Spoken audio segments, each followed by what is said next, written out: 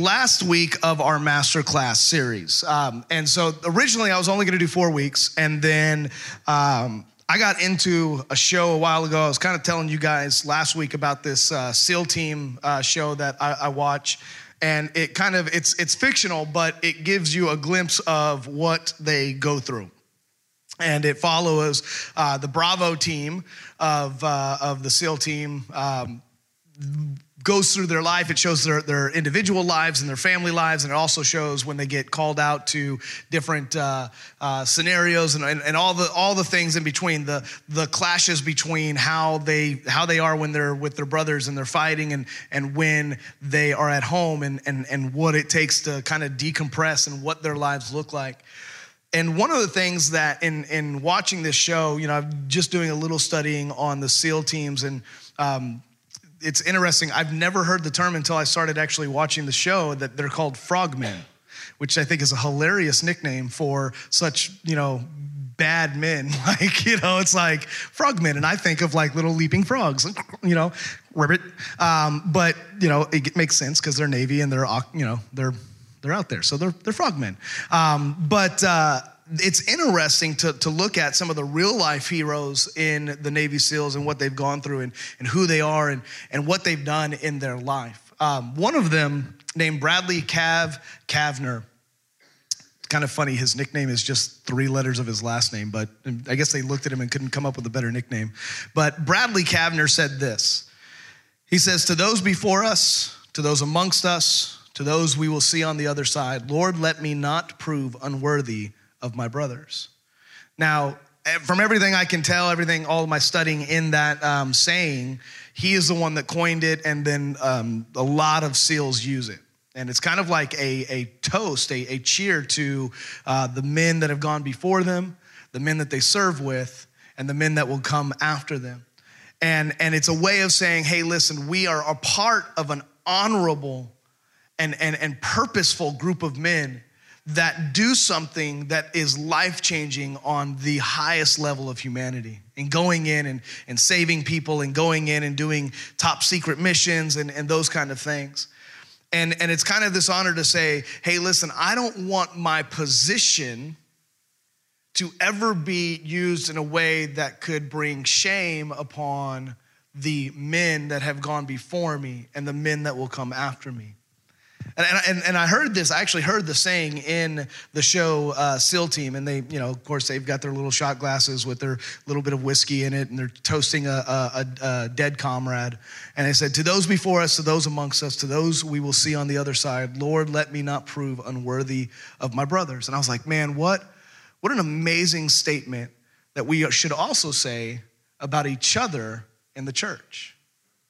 And so today, as I'm wrapping this up, this message that came to me as a 5th week I titled it Brotherhood. It doesn't leave the women out. It's just a mindset, right? Brotherhood. And so it's this idea that no matter what we walk through, one of the biggest things that we have as a tool is each other. And so much of our life is spent with people. How we treat people, how we interact with them, what we think of them, how we overthink, right? Because listen, I work with some people that, I should say I work with one person and we love them to death, but they're an overthinker. And the rest of us, we're like really, I guess we're just simpletons. I don't know, we're just like, this is the way it is. This is what happens. This is how we go. Let's not make this more complicated than what it has to be. And so we, but if you're an overthinker, you're like already overthinking the overthought. It's like, we tease because, we say, what if? And it's like, well, what if? How many, did you live your life with what ifs in mind? You wake up going, well, what if on my way to work, my tire blows? And then what if when my tire blows, I go into a ditch? And then what if I go into a ditch and there's a mountain lion and it eats my head off? Where does the what if stop? Where do we stop thinking of the worst case scenario? Because listen, what ifs are never popular. What ifs are never like, what if I, for the first time in my whole life, play the Mega Millions when it's at $2 billion, and what if God gives me the 5 or 6 numbers that you need to win. And what if I get it? Because then this is how I deal with God. I go, God, you know you're going to get at least bare minimum 10%. Like 10% of $2 billion is a lot of money, God. Just remember that. The kingdom would be very thankful for it. It hasn't worked out in my favor yet, obviously, okay? But we play these, we have these people and they play what ifs and they get overwhelmed and overthink. And a lot of times what happens with our personalities is that it bleeds over to people. And we take it out on people or we treat people differently based off of how we see things, right? People say that, your perspective is your truth. And that's true, but it doesn't necessarily mean that it's the truth, right? So although your perspective may be your truth, it's how you see the world around you. It doesn't mean that it's not how everybody else has to see it, and it's not the truth.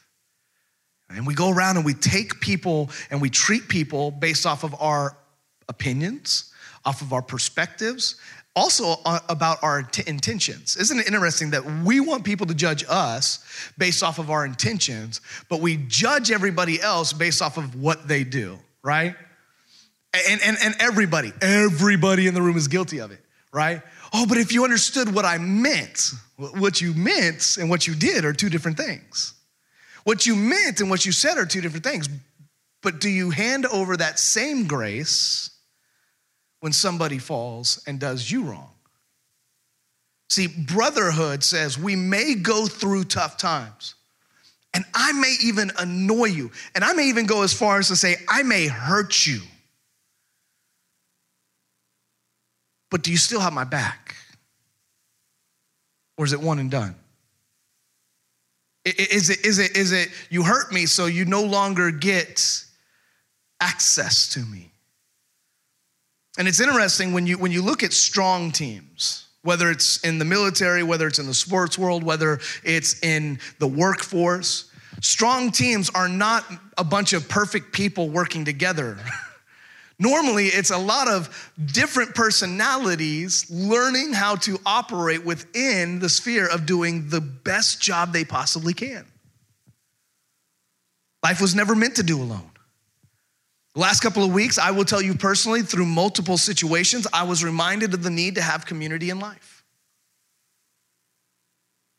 Different people calling, different people, different scenarios, different circumstances in my life, realizing, man, not only do I need it, but I need to be available for people that need it, because it may be one phone call away from the difference between you making a good decision or a bad decision based off of who you're able to talk to.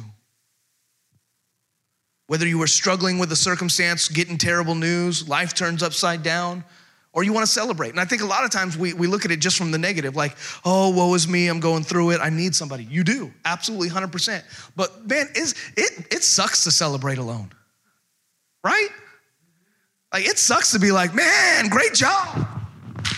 Woo, go team, go. Like, you want people around you to be like, man, you did amazing. Man, that was awesome. I love celebrating people. One of the questions that we ask every Sunday to our serve team is, does anybody have a win? And I think people get so over thoughtful of that thought process, because they're like, well, what if, like, my son, he'll listen, if he woke up, he'll be like, I'm breathing, that's a good win. Like, my team won. Like, and most people will be like, well, okay, that's cool. But, like, no, but, like, that's a win. And we may overlook it. We may go, yeah, okay, but, because we're looking for, my friend was healed of cancer, or, somebody paid my car note off and I don't know who they are. Like, we're looking for these major things.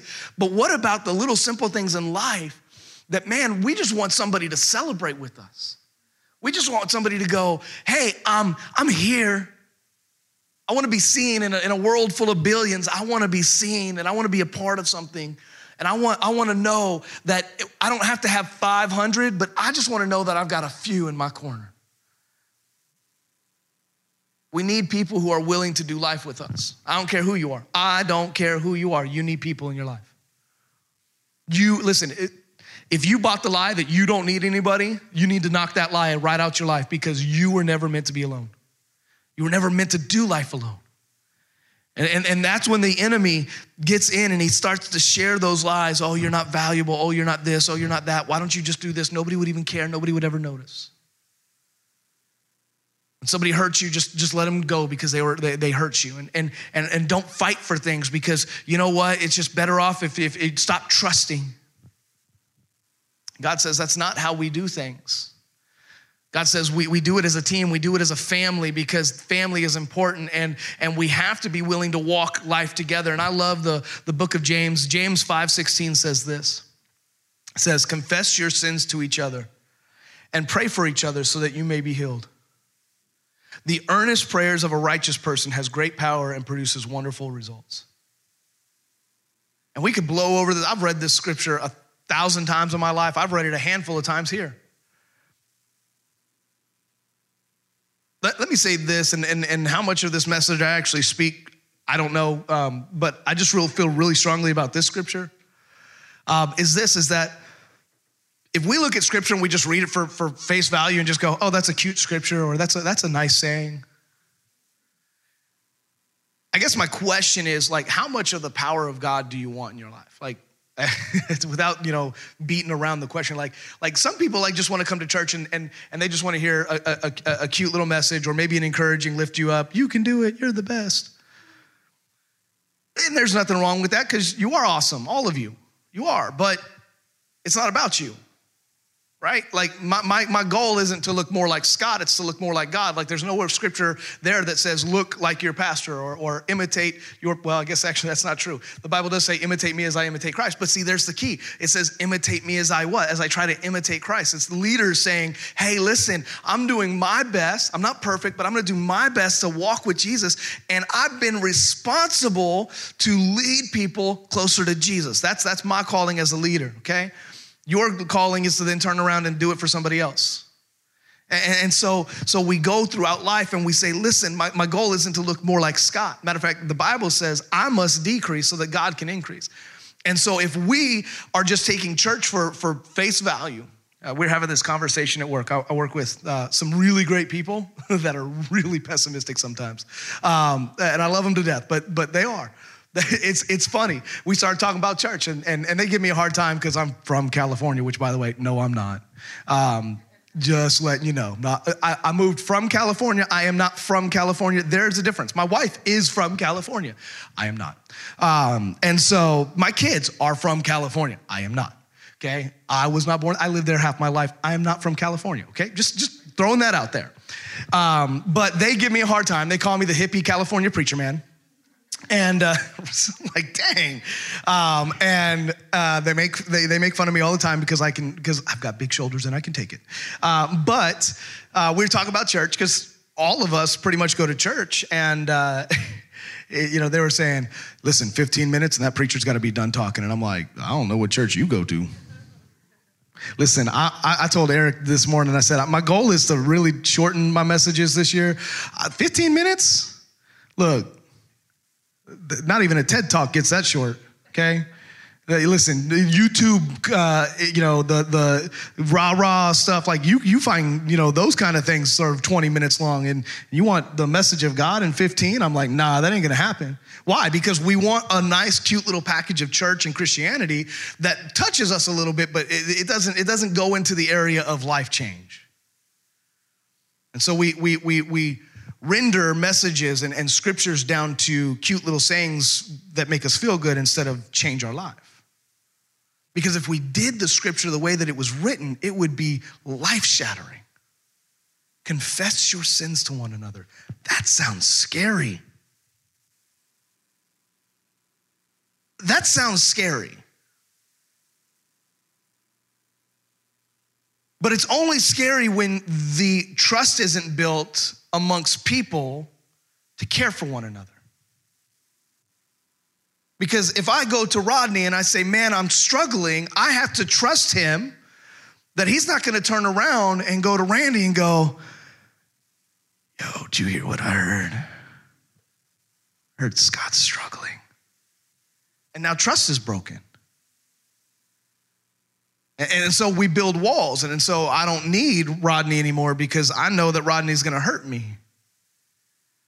But if we trust one another, if we love one another the way the Bible says, and we learn to build up that relationship, then confessing our sins to one another doesn't sound so scary, because we know that they care, and we know that they're going to be there to encourage us, and they're going to, when they say something we don't like, it's typically because they're challenging us in an area of our life where maybe we're not ready to give up something yet. And so it says, confess your sins to each other, and here's the thing, and not just give good advice. Pray with one another. It's not just, man, Chris, I'm going through it, da-da-da-da. You know what I would do? I'd probably, go to the lake and just spend a day just looking at the lake. That sounds great. Sign me up. But does that really progress me anywhere in my circumstance? No, it just makes me take a void day. There's nothing wrong with a rest day. There's nothing wrong with that. But even if, and there's a whole biblical aspect of rest days that still involve God, that still involve him being in the middle of all of that.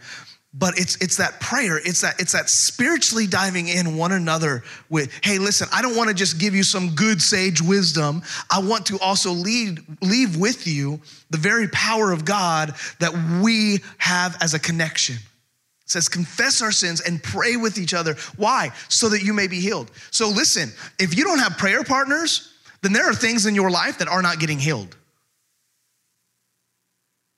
You have trauma in your past? Have you had people that have walked you through it and willing to pray with you? If not, you're not. The Bible says it is the confessing and the praying that gives us healing.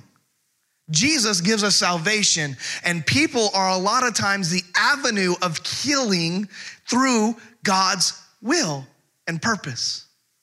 He's going to use a Mr. Randy to help pour into people's lives and to pray. And he's going to use a Sean to speak life into somebody. And he's ready to use you. And here's the thing. This is why so many times we go, I don't know what my purpose is. Your purpose is to show up, like we talked about 2 weeks ago, into people's lives and be willing to say, God, however you want to use me, use me. And that means I need to be what? Connected to his word. I need to be connected in prayer. I need to be connected to the Father, so that when people are hurting, I'm not just giving them some Oprah advice, but I'm ready to actually give them something that's powerful and life-changing. And that has nothing to do with your pastor. And it has nothing to do with the church. It has everything to do with your willingness to be an avenue for God. Yeah, I always think of Miss Linda in the Walmart experience when she's just walking through Walmart and God says, pray for that Walmart worker. And it's so random. Pray for them, huh? How many of us at that moment would go, that was not God, that was indigestion? Because that's weird. She stops and she goes, can I pray for you? Hi, my name's Linda. Hopefully it was, hi, my name's Linda, not just can I pray for you. Knowing Linda, it probably was. Hi, my name's Linda. I just feel like I need to pray for you. And the lady was like, absolutely. And it's funny because prayer connects people in a way that a lot of nothing else will. You'll feel a lot closer to people when they start praying for you. So much so that you'll trust them with your junk, right? When people start praying, you're like, man, I need to listen. You have now been connected to me in a deep way that nobody else has before in a spiritual battle. And now I feel like I can tell you more, and you grow and you build each other up and you walk with life with one another. So many of us, we don't get that because we're not willing to trust and we're not willing to get in that group. That's why life groups are so valuable. You may go, what is the purpose? What purpose does a walking life group have in my spiritual life? And well, until you show up, you'll never know. Well, it's just walking. It's just walking until somebody goes, man, I've had a bad day. And that group comes around them and says, yeah, you know what? At the end of this, let's pray for you. If you've never had a group of people spend like 2 minutes just praying for you, man, you're missing out. It doesn't mean that they're walking the whole time going, thus saith the Lord, quoting scriptures, Jesus, Jesus, Jesus. Listen, they may be talking about shopping 90% of the time, 99% of the time. They may be talking about coffee, the other 0.5%. It's probably 99% and then 0.5% shopping or somewhere around in there, depending on the day. 0.5% of the time may be spent on Jesus, and it may be the 0.5% that absolutely, utterly changes everybody's life in that group.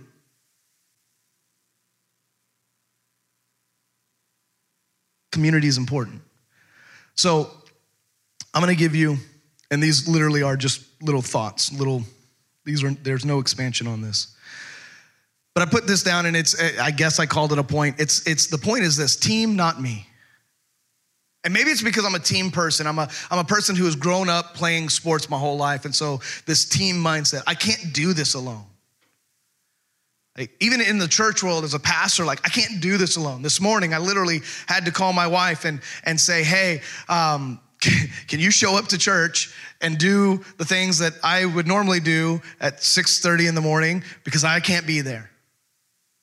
My wife gets up and she gets going and I show up and Eric's doing his thing already and my wife's doing her thing and I didn't have to do a single thing that I normally do this morning. And if there wasn't a little bit of anxious inside of me, there'd be something wrong. I'm also a control freak and I'm learning how to deal with that. And part of that is just letting go and trusting people. Man, I know that when Eric for the longest time, I would sit up here and I'd get ready and I'd get all the iPads and all the batteries and Eric would show up and be like, listen, I need something to do when I show up. So you know what I did is I started purposely not doing that. Not for me, because I like making sure everything's in its place. But because people need to feel important and feel like a team. And if I'm trying to do everything, then nobody has a role to fill. And so I can't do this by myself. Team, not me. Just like any team, we have our people. I think of it like this. Football's coming to an end. The Pro Bowl, whatever that means, is today. It's a good time to take a nap. But the Super Bowl's coming. That's a lot more fun to watch.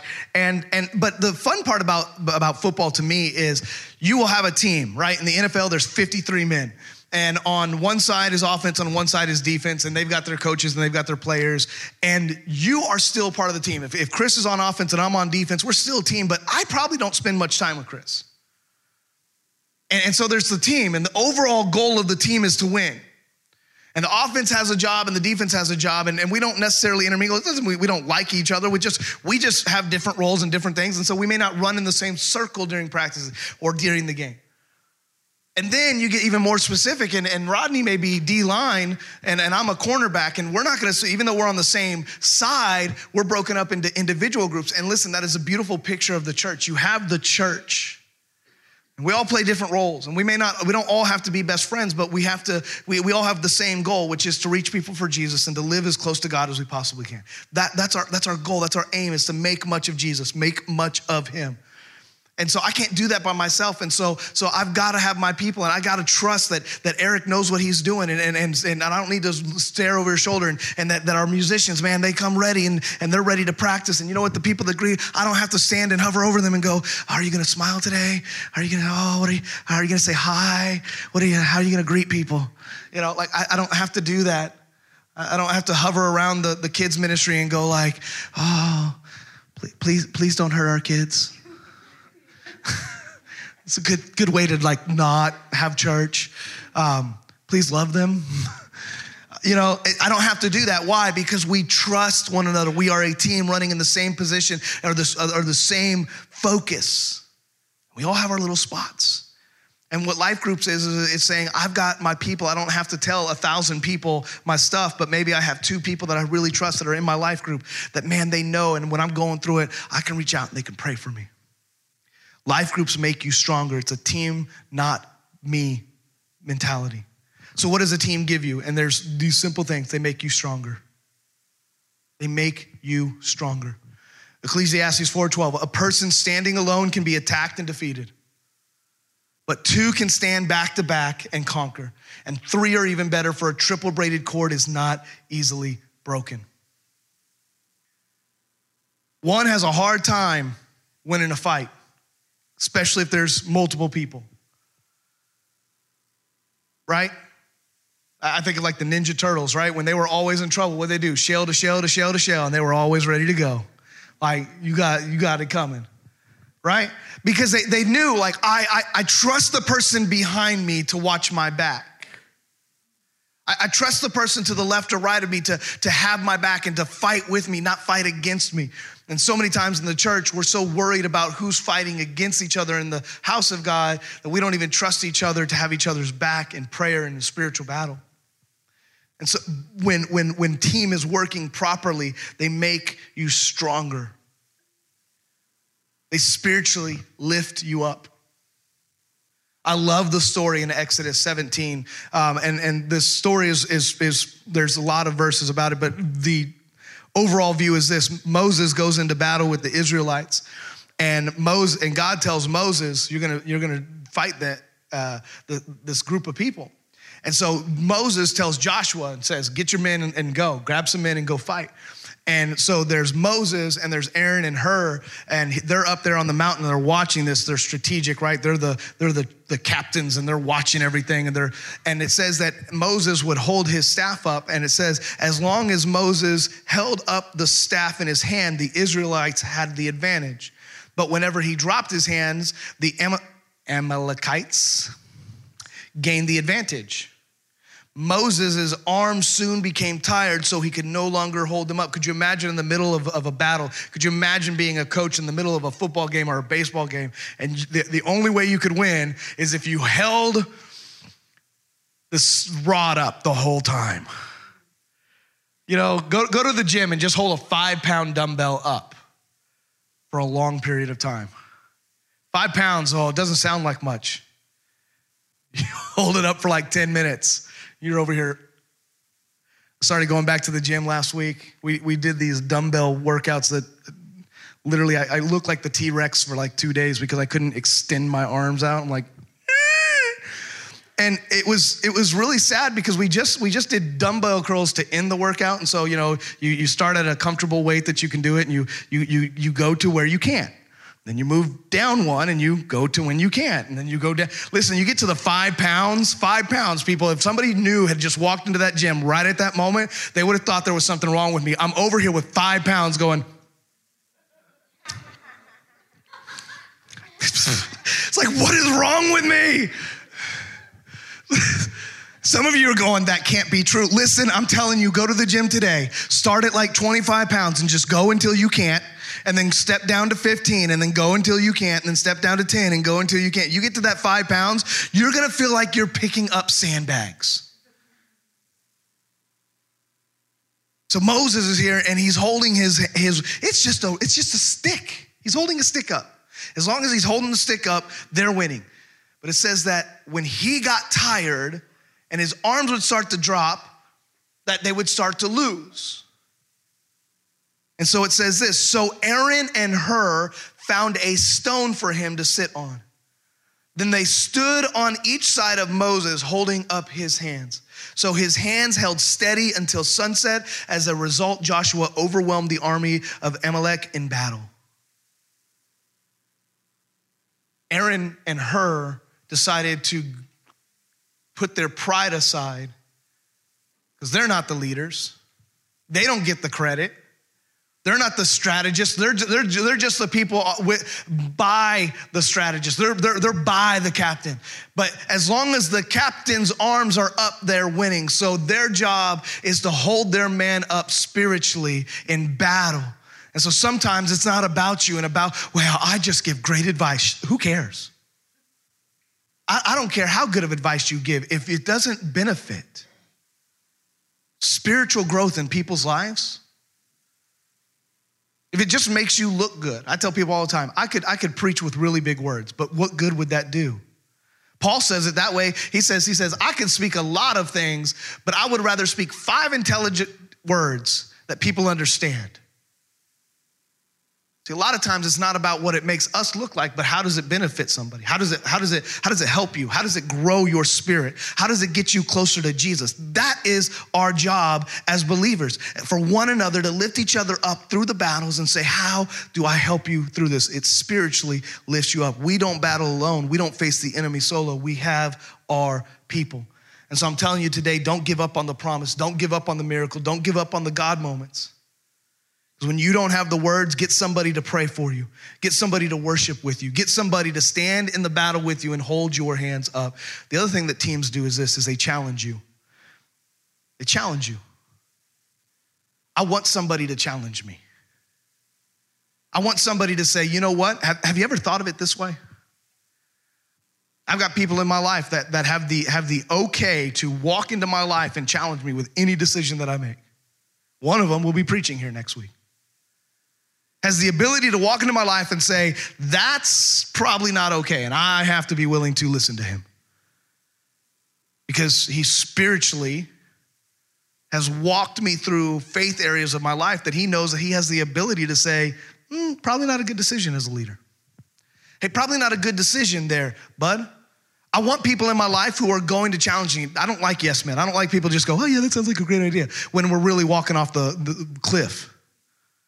This way? Oh yeah, whatever you say, man, whatever you say. And you just start walking and it's, whew, there he goes. I don't want that. I want people that are willing to say, you know what?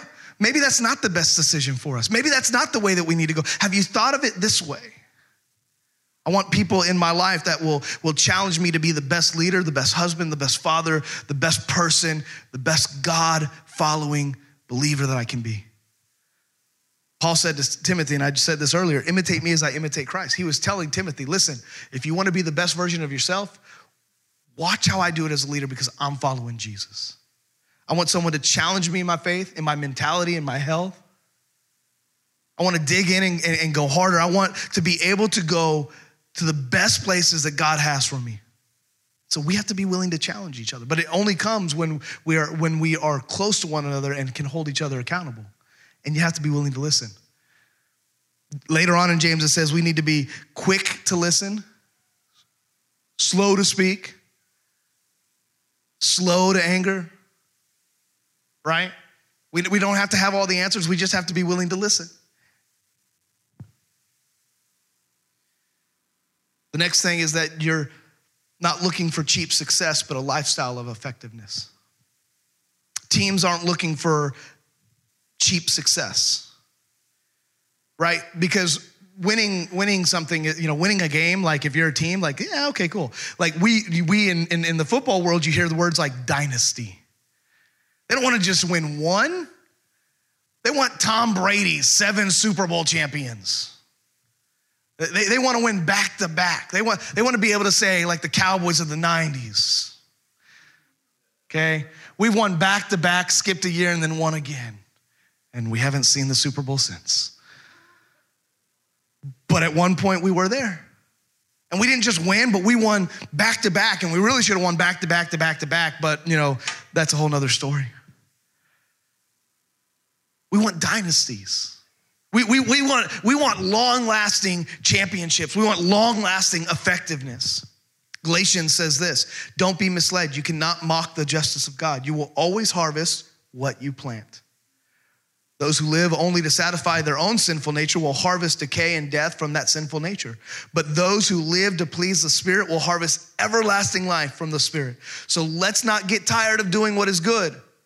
At just the right time, we will reap a harvest of blessing if we don't give up. Therefore, whenever we have the opportunity, we should do good to everyone, especially those in the family of faith. So it's not just about, okay, hey, you're a Christian, man, John, you're a believer. Not only that, but you're part of the Freedom Fam, so I'm definitely gonna bless and do good to you. It says, do good to everyone, but especially believers. In other words, like you should be looking to bless people, but you definitely should never have issues that cause such divisiveness within the family of God. Learn to work out your struggles. Learn to work through the problems. But always have a mindset of doing good. And I love what it says in the middle of that, which is this. It says, don't get tired of doing what is good. Cheap success says when it's hard, stop. You've had a good run of it, just stop. Let it go. Effectiveness says when it gets hard, that's when we dig in and we keep going. When it's hard, I'm gonna keep doing the things that I know to do to be effective, because at the right time, we will reap a harvest of blessing. There's a whole lot of message in that set of scriptures. You get what you plant, right? Nobody's ever planted an apple tree and got oranges. You haven't. Nobody's planted onions and got strawberries. That would be awesome. Be a better use of our ability to plant and eat things, because onions are nasty. But to get strawberries, we've never done that. So you can't, how can we be so alarmed? Well, I don't understand how I got here. It's like, what did you plant in your life? Did you plant hurtfulness and anger? Did you plant divisiveness? Did you plant untrustworthy? Did you plant all of these emotions that you can't now control? What did you plant in your life? Because what you planted is what you're going to receive. People say, well, I can't fake it. Whoa. Really? So you can fake being upset, but faking wanting to get closer to God until you actually get there is a bad thing. Listen, sometimes the best thing you can do is just do what you know to do. You may not like it at times. I don't feel like reading my word. That's faking it, right? If you don't want to do something, but you do it anyways, that's faking it. But sometimes the best thing you can do is do the things that you know to do, even if you don't want to do them. Because at the right time, you will get a harvest. So it says, what you plant is what you'll get. You want a good marriage? Plant things that are going to produce a good marriage. Well, you don't understand, Pastor Scott. John, all he wants to do is hunt and this and that and da da blah blah da da da, and I'm always last. And I use them because I know I can, because look at him. He's like so happy-go-lucky. But you know what I mean? Like so many people that were ready to pick apart our partner, and instead of going, what can I do? Because that's a lot harder. Well, I can tell you my partner's flaws. Well, I can. But then when the question comes, well, what do you have? Well, we're not talking about me. Well, in order to have an effective marriage, and if you've ever, I think it's the movie Courageous. It's Fireproof. And the whole thing has nothing to do about his wife. His wife's ready to cheat on him. His wife's doing all these things, but it had nothing to do with her. It had everything to do with, what am I doing that I can better myself, get closer to God, and do things in my marriage to make it stronger. And he would wake up and listen, he didn't want to do it. His dad laid the challenge. If you've never seen the movie Fireproof, I'm not saying it's the most cinematic, most amazing thing in the world, but the message is amazing, right? Especially if you're married, you're like, oh my gosh. We're going to get married or ever want to have a relationship, like learn it now. Because he was handed this thing and it would say stuff like, go buy them something nice today. How many know that when you're not happy about who you're waking up to, the last thing you want to do is go spend money on them? I'll buy you one of those plants that eats things. Like, that's what I'm going to do. You're like, what's the worst thing that I could buy them? I'm going to buy them underwear that smells like farts. Like, I don't know. If they make that, that's awesome. Like but here's, and catch me on my little rabbit trail, but here's the deal. Could you imagine what it does that in the middle of having issues, you're still putting them first? How that doesn't change the mindset of the person. Because a lot of times the aspects of marriage that fail is because we don't feel seen or heard or loved. And so we force ourselves to see and feel and love. It's work. Well, every relationship is like that. What you build, you want to be a good worker? You want to have good workers?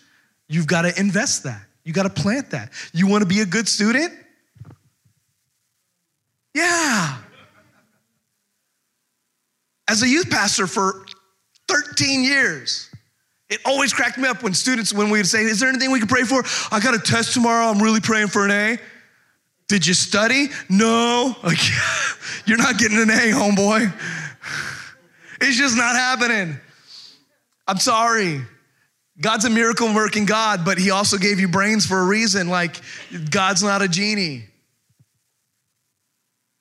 It just cracks me up. We've got to be willing. If we want something, we got to plant it. It's that simple. Harvest, plant. Harvest, plant. We've got to plant what we want to harvest. So what areas of your life do you want to harvest something amazing from God? Start to plant those things. Lastly, is we stand between the living and the dead. We stand between, listen, this may sound absolutely weird to you for a moment. Like, what does that even mean? I'm not in between the cemetery and living people. You're right. There's a story in Numbers, and there's 2 scriptures that I put in there, but I'm going to give you the 50,000 foot flyover. One of the many times God and Moses are having conversations about who wants to kill off the Israelites. I told you, these conversations are real, right? Like, God's like, these guys are idiots, I want to kill them. Moses is like, please don't, I'm kind of fond of them. Then there's times where Moses is like, they're all idiots, you're right, God, let's just kill them. And God's like, nah, let's not. And we get to Numbers, right? Numbers 16, and we're having one of these conversations because, check this out, the church has risen up against its pastor. The church has risen up against its pastor. And the Levites, which was the priestly lineage of Israel, went to Moses and said, you just want to be the leader because you like calling the shots and you like being number one. Anybody that's ever been in leadership knows that's farthest from the truth. I would give anything to be a back row Baptist. Like, I would love to go into a church and just be like, yo, let me point out all the flaws in the church. It's fun, by the way. When I go to conferences, I get so excited when the big churches have failures because I'm like, they have them too. Hey, listen, you can judge me all you want, but it does bring me a little bit of joy, okay? When I go to a conference and a pastor walks up and the mic's not on, I'm like, y'all got it too. You know, I love it. It tickles me. I'm sorry. It's probably a flaw that God's going to strike me down for, but it's truth. It's truth. I get so excited. But no leader chooses the limelight to be in the limelight. Typically, we don't choose it at all. It chooses us, and it's a heavy load, and I'm not saying like, woe is me. I love the load I carry. But here Moses is, and he's got 250 Levite leaders, church leaders coming to him going, you suck, and we want to be leaders. That's in essence what they were doing. And so God and Aaron and Moses have these conversations like stage left, and God tells Moses something. Moses goes and tells him and says, you know what, go and prepare worship for God. And those that is not doing right, God is going to strike. And they come back and they do even more bad stuff. And God wipes out like 250, not only that, but they're in their families. Because they were choosing pridefulness and egos over godly morals and values and leadership. And then what happens is more people rise up and they're like, how dare you, Moses, you suck. And so God says, that's it. I'm sending a plague. Wipe out these people. And God and Moses and Aaron are having a moment in the tabernacle, and God is telling them what he's going to do. And here's the mark of an amazing leader, first and foremost, but secondly, somebody who has the heart for people. This has nothing to do with leadership and everything to do with Bible. Everything to do with the mindset that Jesus says, I've come to save people. I come to love people. I put people first, right? Moses, in the middle of this conversation with God saying, I'm going to strike down everybody and I'm sending a plague. This is what happens. It says, and Moses said to Aaron, right? Quick, take an incense burner and place burning coals on it from the altar. Lay incense on it and carry it out among the people to purify them and make them right with the Lord. The Lord's anger is blazing against them. The plague has already begun. Aaron did as Moses told him and ran out among the people. The plague had already begun to strike down the people, but Aaron burned the incense and purified the people. He stood between the dead and the living, and the plague stopped. I want you to hear something today. The only way for God to move in people's lives that don't know him is for those that do know him to run towards them. Paint this picture. Aaron had no clue if what he was about to do would work. He had no clue. He trusted his leader, and he believed what God had told him to do. he would come to pass. God said, I'm sending a plague. I'm going to kill these people. And so he grabs and there's a whole lot of symbolism in there with the altar and the incense, and he literally grabs a piece of God's presence, in essence, is what that would be. Because once it is a part of the altar, it's literally a part of God's presence in the Old Testament. He grabs God's presence, okay? Literally grabs a piece of his presence and starts running towards a dead and hurting world, not knowing if he would die as well. He ran towards death. It says that as soon as Aaron came face to face with the plague stopped. Why? Because Aaron was special? No, because he carried the presence of God into a hurting and dying people. And God's grace and mercy overcame the plague. And today we live in a society where there's a plague of sinfulness and a plague of pride and a plague of hurt that just festers all around us. And we sit and we look at it and we go, this is what the church does. And I'm not saying us and I'm not saying you. I'm saying the church, capital C overall. They go, oh, we can't wait for Jesus to come back.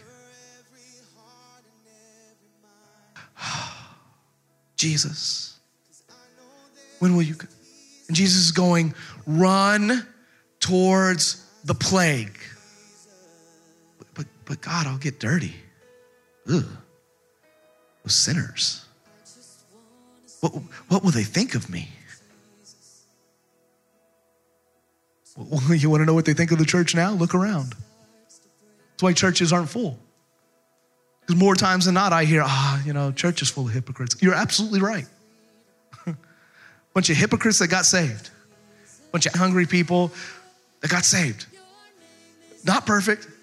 Still struggling, still have good days and still have bad days. But the one thing that I would like to believe is that we are all running with a purpose as a team towards Jesus. Our goal then is to turn around and say, I've been there and I'm gonna run towards, and I'm gonna stand between. I don't want more people to die. I don't want more people to go through the hurt that I've gone through. And so I'm gonna be there to love on them. I'm gonna be there to pray with them. I'm gonna be there to give them godly advice. And I'm gonna be there to stand in the middle of it. And if that means I have to run towards death to stop it, then so be it. I will be an Aaron who stands between the living and the dead because I don't want more people to die. And if I can do anything with my life, I wanna stop death and I wanna produce life. Will you pray with me?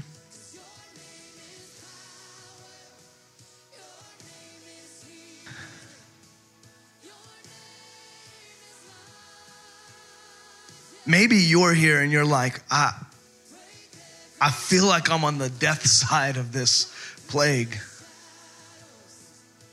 Well, then you're in the right place. Because God can change that. He doesn't have to change it overnight. He may change it over a multitude of months or years as you get closer to him. Not everything is a quick fix. Sometimes he's a miracle making God and he does it right then and there. It's his will, not my will be done.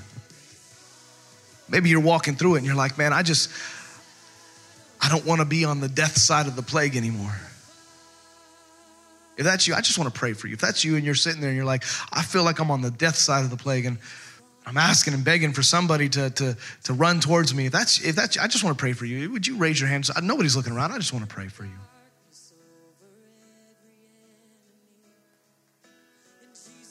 You say, man, I'm tired of trying to do this on my own. Secondly, the challenge is, and my prayer for all the rest of us is this, is that we start to be like Aaron and Moses. That we see the purpose in people, not because they're great, but because God is, and he created us. So we're going to put our hope and our trust in him, and we're going to live as a team. We're going to run as a team. We're going to focus and become closer, because not because we want it or because we're trying to fake it, but because that's the way that God intended for his people to be. Go and do good everywhere, especially when it comes to church. We're going to live it out and live his word out. We're going to take it and we're going to run with it. And so Jesus, I pray right now for each and every one of us here, God, wherever we are in our faith walk, that God, that you would challenge us to step up a little. God, that you would challenge us to say, you know what, maybe I'm not ready to be on a microphone and pray, but man, I could pray for my coworker, or I could pray for my family member. You know what, I can reach out to, and I can say, if you need prayer, I will pray with you. Maybe it's a little bit more intentional time with you, God, that we could step up our walk with you little by little. God, that as a team, we also hold each other accountable. God, that we would live out James 5:16, confessing our hurts and our pains and our sins to one another, and asking for prayer and praying with one another and holding each other accountable and holding each other in love, so that we may grow strong and run this race together to see our friends and family and community changed for the glory of the gospel. God, I thank you for being the leader of this church. And God, I will never take it for granted, but I thank you so much for the people that you have placed in our lives as a church that we get to do life with. God, encourage us, equip us, challenge and change us in every aspect of our life as we walk together as a brotherhood, a sisterhood of your kingdom. We love you, Jesus. I thank you for those that give of their time, their talent, their energy. God, as we give to your kingdom, we see fruitfulness of salvation. We see fruitfulness of discipleship. We see fruitfulness of a community changing for your glory. We love you. We thank you. We give you glory and honor. In your name we pray. Amen.